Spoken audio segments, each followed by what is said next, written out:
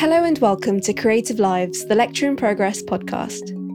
Lecture in Progress is an online resource that inspires and informs the next generation of talent by providing practical advice and insight into the creative industry. This podcast series features a broad range of people talking about what they do and how they got to where they are. Our guest this week is Kate Opperman. My name is Kate Opperman, and I'm a photographer based in New York. A graduate of Pratt Institute's photography course in Brooklyn, Kate's work has taken her all over the world. I found that I really love assignments. I sort of have described them as almost like a puzzle to solve, because I think when there's one parameter given to me, I feel more creative because I feel like it's a challenge to work within a subject or an assignment. Kate's photographs, rich with colour and intrigue, showcase a range of subjects, including sports stars, athletes, and strange subcultures. At the beginning, I was shooting a lot of portraits. And then I got this sort of wonderful streak of working on things that were very dynamic, like the Westminster Dog Show, which was so much fun and so weird. And then things like I went to the Pebble Beach golf course in California, which is really, really famous. It's really bougie.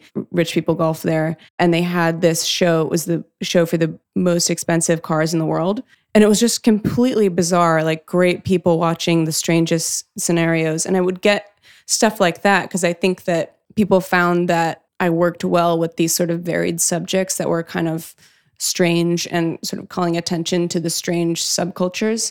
So I was shooting that kind of stuff for a while. These days, she counts the likes of Nike, Wired, and Time magazine as clients. My favorite project of the last year and a half, I would say, is when Wired magazine in the US asked me to photograph the process of Nike's Breaking 2 project, where Nike was trying to break the 2-hour marathon. And they put forth some of the best scientists in the world who also work in sports physiology and physics. And they were working on trying to find a way through clothing and shoes and the right temperature and the right humidity for someone to possibly break a 2-hour marathon, which had never been done before. So for that project, I went to Nike headquarters in Portland, in Beaverton, Oregon. And that was the beginning of the project in late 2016. And I photographed the athletes as they were sort of being tested in all these different conditions. So they were testing in a chamber for, measuring humidity and their ability to continue to run in a certain environment, and like what were the ideal conditions for that, as well as testing their blood and their oxygen levels and testing all these new prototypes of shoes. And then a few months later, I actually went to Kenya to photograph them in their camp as they trained. The last part of the project was shooting the actual race itself in Milan. They chose this Formula One track outside of Milan in a place called Monza because it's pretty flat. It's roughly 50 degrees Fahrenheit between 5 and 8 a.m. It was the ideal conditions. So he missed it by 24 seconds, which in their minds, he made it. No one has ever run a marathon that fast. So that was an incredible project because not only was it something that was exciting for me to shoot, like I said, I love shooting sports. I think it's really fun and dynamic, and I'm so interested in athletes and how their body is their work. But also it led to me working directly with Nike. So this was an editorial project that led to a lot of great commercial work with Nike. So last summer, I was shooting some Nike running stuff in New York. And then eventually this past February, it led to me going back to Kenya, this time for Nike, to shoot the clothing, the apparel, and the footwear that would essentially go to market and eventually lead to Eliud Kipchoge winning the London Marathon. On top of this, Kate also avidly pursues a healthy roster of personal work. Especially having gone to art school, it's been really important to me over the years to continue to make personal work. I came to photography because I love photography. So my personal work, as of recent in the last few years, has been pretty centered around sport. When the U.S. women's national team, soccer team, football team, won the World Cup in 2015, I noticed that no one cared. Not only because America doesn't really care about soccer, but because they really didn't care about women's soccer. So I started a personal project following players around, and that project got a bit of attention. And then I started getting hired commercially for sports-related projects. So it's kind of been an evolution. What I learned about shooting that soccer project was that I think if you have something that you're interested in shooting, it's really important to not wait around for that thing to come to you. What I noticed in my personal work as I shot it over the years is that the things I was interested in shooting were the things that I think you could tell I was interested in shooting because there was more enthusiasm in the work. I think it's more apparent, as well as just the variety of what you might see in a particular subject, trying to find ways to shoot it in all types of sort of different angles, both figuratively and literally. And then eventually, the more you shoot something, the more people are going to associate you with that particular subject. And it worked magically for me.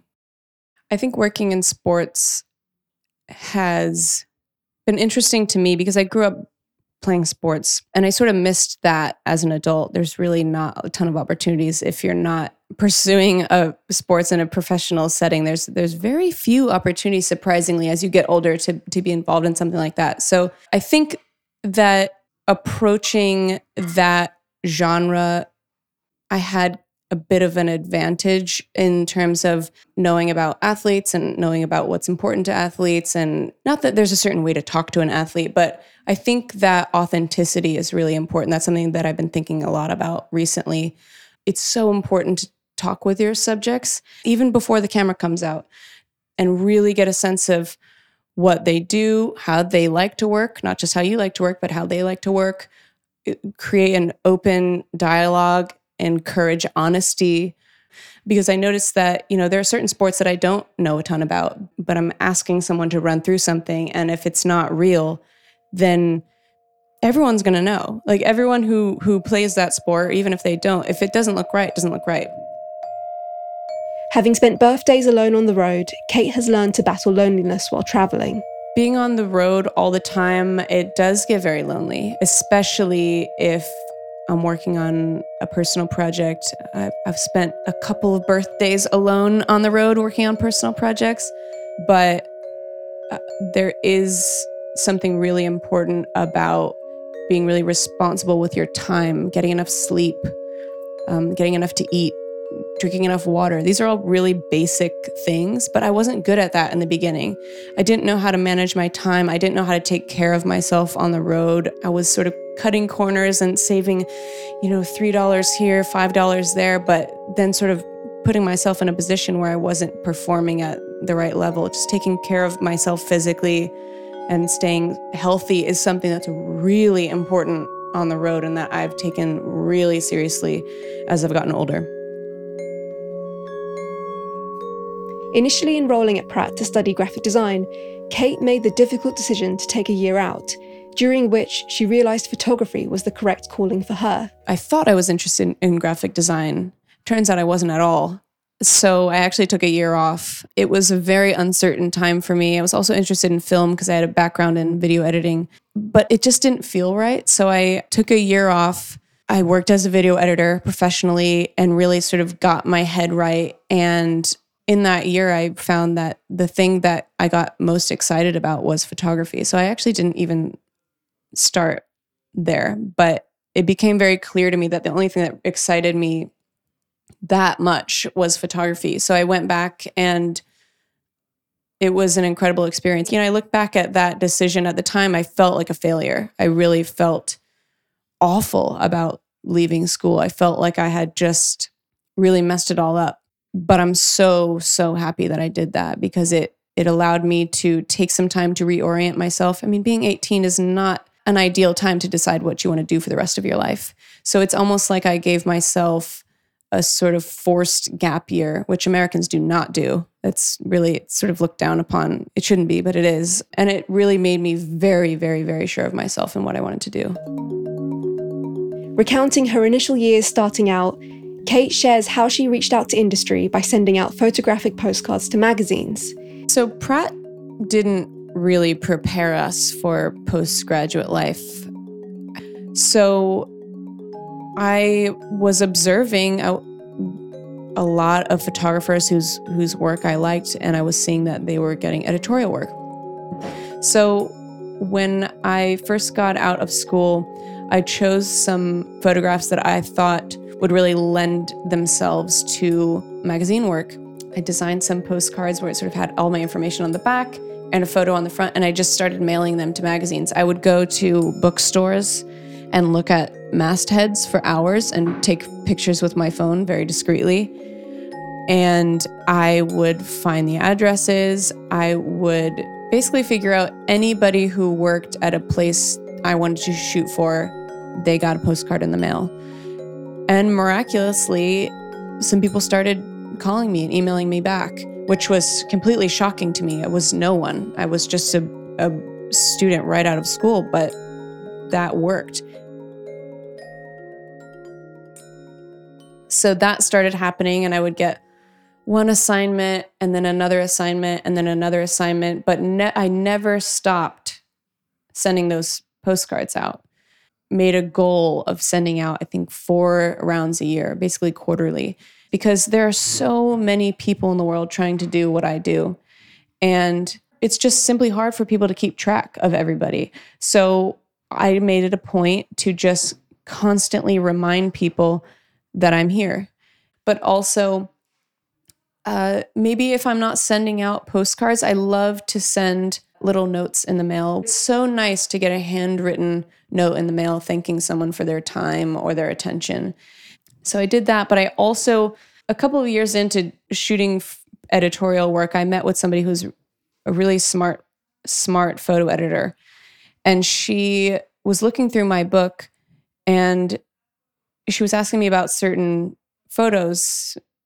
And I would say, oh, that's this, but I actually don't really like shooting that kind of thing, or I like this more than that. And she was looking at the things that I didn't enjoy shooting, and she was like, why is this in your book if you don't like shooting it? And that was a revelation. It seems so like common sense, but it was such a revelation to me, because that work also was not as strong as the work that I had a lot of fun doing. So as soon as I started taking that work out, the assignments that I got were much more tailored to me, and they felt exciting to me. Then my career really started taking off, because people could see that's my style, that's how I shoot things, that's what I like to shoot, and that's what I'm good at. One of the jobs that felt like a game changer to me was the job, very simple job actually, for Bloomberg Businessweek. They've always kind of been known for doing very odd art direction and fun art direction for things that are actually kind of boring. This photo editor, who I now have a great friendship with, she hired me to shoot this young millennial Republican guy who was, whose politics are just completely awful and horrible. But she asked me to shoot him outside of Fox, basically, in New York, in Midtown. And I was supposed to shoot him sort of getting ready for this TV appearance, and that fell through, and suddenly I didn't have anywhere to go. And so I saw down the street that there was a Hilton hotel. And so I walked down the street, went into the hotel like I was staying there, and then looked around for places in the hotel to shoot. And I found this strange conference room with bizarre carpet, and it was like sort of tacky, and that was sort of like the angle of the shoot was just like very, very weird. So I went back to him when I met him when he got out, and we walked over to the hotel, and I was like, just pretend that you're staying here. Let's go up to the conference room. And we went up and we did whatever we wanted. No one kicked us out. We just sort of looked like we knew what we were doing. From that day, when I learned that if you do something with confidence, people really believe you and trust you. So not only did my subject trust me, but no one bothered us. It looked like we belonged there, and none of the hotel staff thought that there was anything odd about it. And I've really tried to live that way, at least in how I work. If you need to get something done, you do whatever it takes ethically to get it done. And that job. She loved it. She also loved the fact that I took the initiative to do that. And she said that from then on, she trusted me with tougher assignments because she knew that I would figure out a way to get it done. I think there are a lot of challenges, particularly in freelance, and that just doesn't apply to photographers, but anybody working in freelance. When people forget to pay you, don't pay you, that's really tough. And there's really no one way to navigate that. Unfortunately, there's a lot of moving parts to any situation where you don't get paid. What I can say is that there are certain tricks that I've used, and this is like very silly, but there was a situation about 1.5 years ago where I hadn't been paid for, I think, 6 months or something like that. It was maybe 6 or 8 months. And this was, sort of frustrating me, obviously. So what I did is, I wasn't trying to burn any bridges. That's the other thing is like, even if you don't care to shoot for a publication anymore, you don't know where that person will end up. They could end up at your favorite magazine and you want them to hire you eventually. So I just very politely said, hi, I've been checking in on this invoice and it's now been 7 months. So I'm just going to have to send a late fee for every extra week from now on. It's going to be a 25% late fee. Miraculously, that scared people because my email was very matter of fact. I just said, well, this is it. This is how it works. I'm going to have to send you an invoice for a late fee. That was the first time I did that. And the amazing thing is that invoice was paid immediately and the late fee was paid immediately. I was not expecting that the late fee would get paid at all. But it's just sort of this idea of approaching something with confidence that's actually worked for me a couple of times since then. And I can't say that it works all the time, but I think it's really just that idea of people don't want to look silly. They don't want to look like they're the one who doesn't know what's up. So naturally, they'll think, oh, wow, I didn't realize that we're going to have to pay a late fee. Let's file this now. It just sort of gives a little bit more urgency. And also, they just believed me when I said it. So it worked out. Finally, Kate gives her advice for emerging creatives to remain open and humble as their careers develop. I think one of the most important things to keep in mind as a career develops is just continuing. It's so basic, but just continuing to be kind to people. I think that a lot of times what I have noticed is that people get a lot of work, they're getting very confident, and then maybe people start to get a little bit entitled. And that's really unfortunate because it is actually the greatest thing in the entire world that we get to do what we do as photographers for a job. I mean, the fact that I get to take pictures and people pay me and that's what I want to do in life, that's incredible. So the idea that people could let that sort of get to their head and start treating people without respect is kind of mind-boggling to me. And I've also learned from working with clients, whether that be magazines or art directors, commercial clients, that just being flexible and being respectful and being easy to get along with, not being a diva, that really, really helps. That was something, the relationships that I have built with photo editors have become good friendships because, both parties are actively working hard to make something good. So I think when you're a decent person and you treat people with respect, whether that's the assistant, all the way up to the art director, all the way up to the person maybe driving a van, that is really important. And there's really something to be said for just simply being a nice person. My advice to an emerging photographer, someone who's really trying to start a career in photography, would be to make yourself available to the people who you need to be available to. I'm actually pretty introverted, so I don't really like going to sort of functions of whatever kind, but I have found that it is very helpful because so much of working as a photographer or really even just a freelancer in general is people just need to know that you're pretty cool to hang out with, that you're not, going to say offensive things on set, or you're not incredibly rude. There were many people who I had been sending these postcards to over the course of a couple of years. And then we're at one of these things and someone says, "Oh, do you know Kate?" And the person says, "Oh my God, wow, I've been getting your postcards for years. It's so nice to meet you." And then you get into a conversation, and then they know you as a person. They've put a name to the face, a face to the name, and just generally that person in the moment can see, oh, I could actually see myself working with that person. So that kind of stuff is really important. Again, it's so important to just remind people that you exist, get yourself out there in terms of sending people, whether it's sending people postcards or just making yourself available to the world. No one's going to come to you if you don't make yourself known. It is so much about really making an effort to be available for people. And I try to always do that, even when it's a winter night and it's snowing outside. It's probably best for me to go to this thing rather than stay home. This episode of Creative Lives was brought to you by Lecture in Progress. It was presented by me, Marianne Hanoun, and the guest was Kate Opperman. The editor was Ivor Manley. Lecture in Progress is made possible with the support of a number of brand patrons. They include Us2, GF Smith, and the Paul Smith Foundation.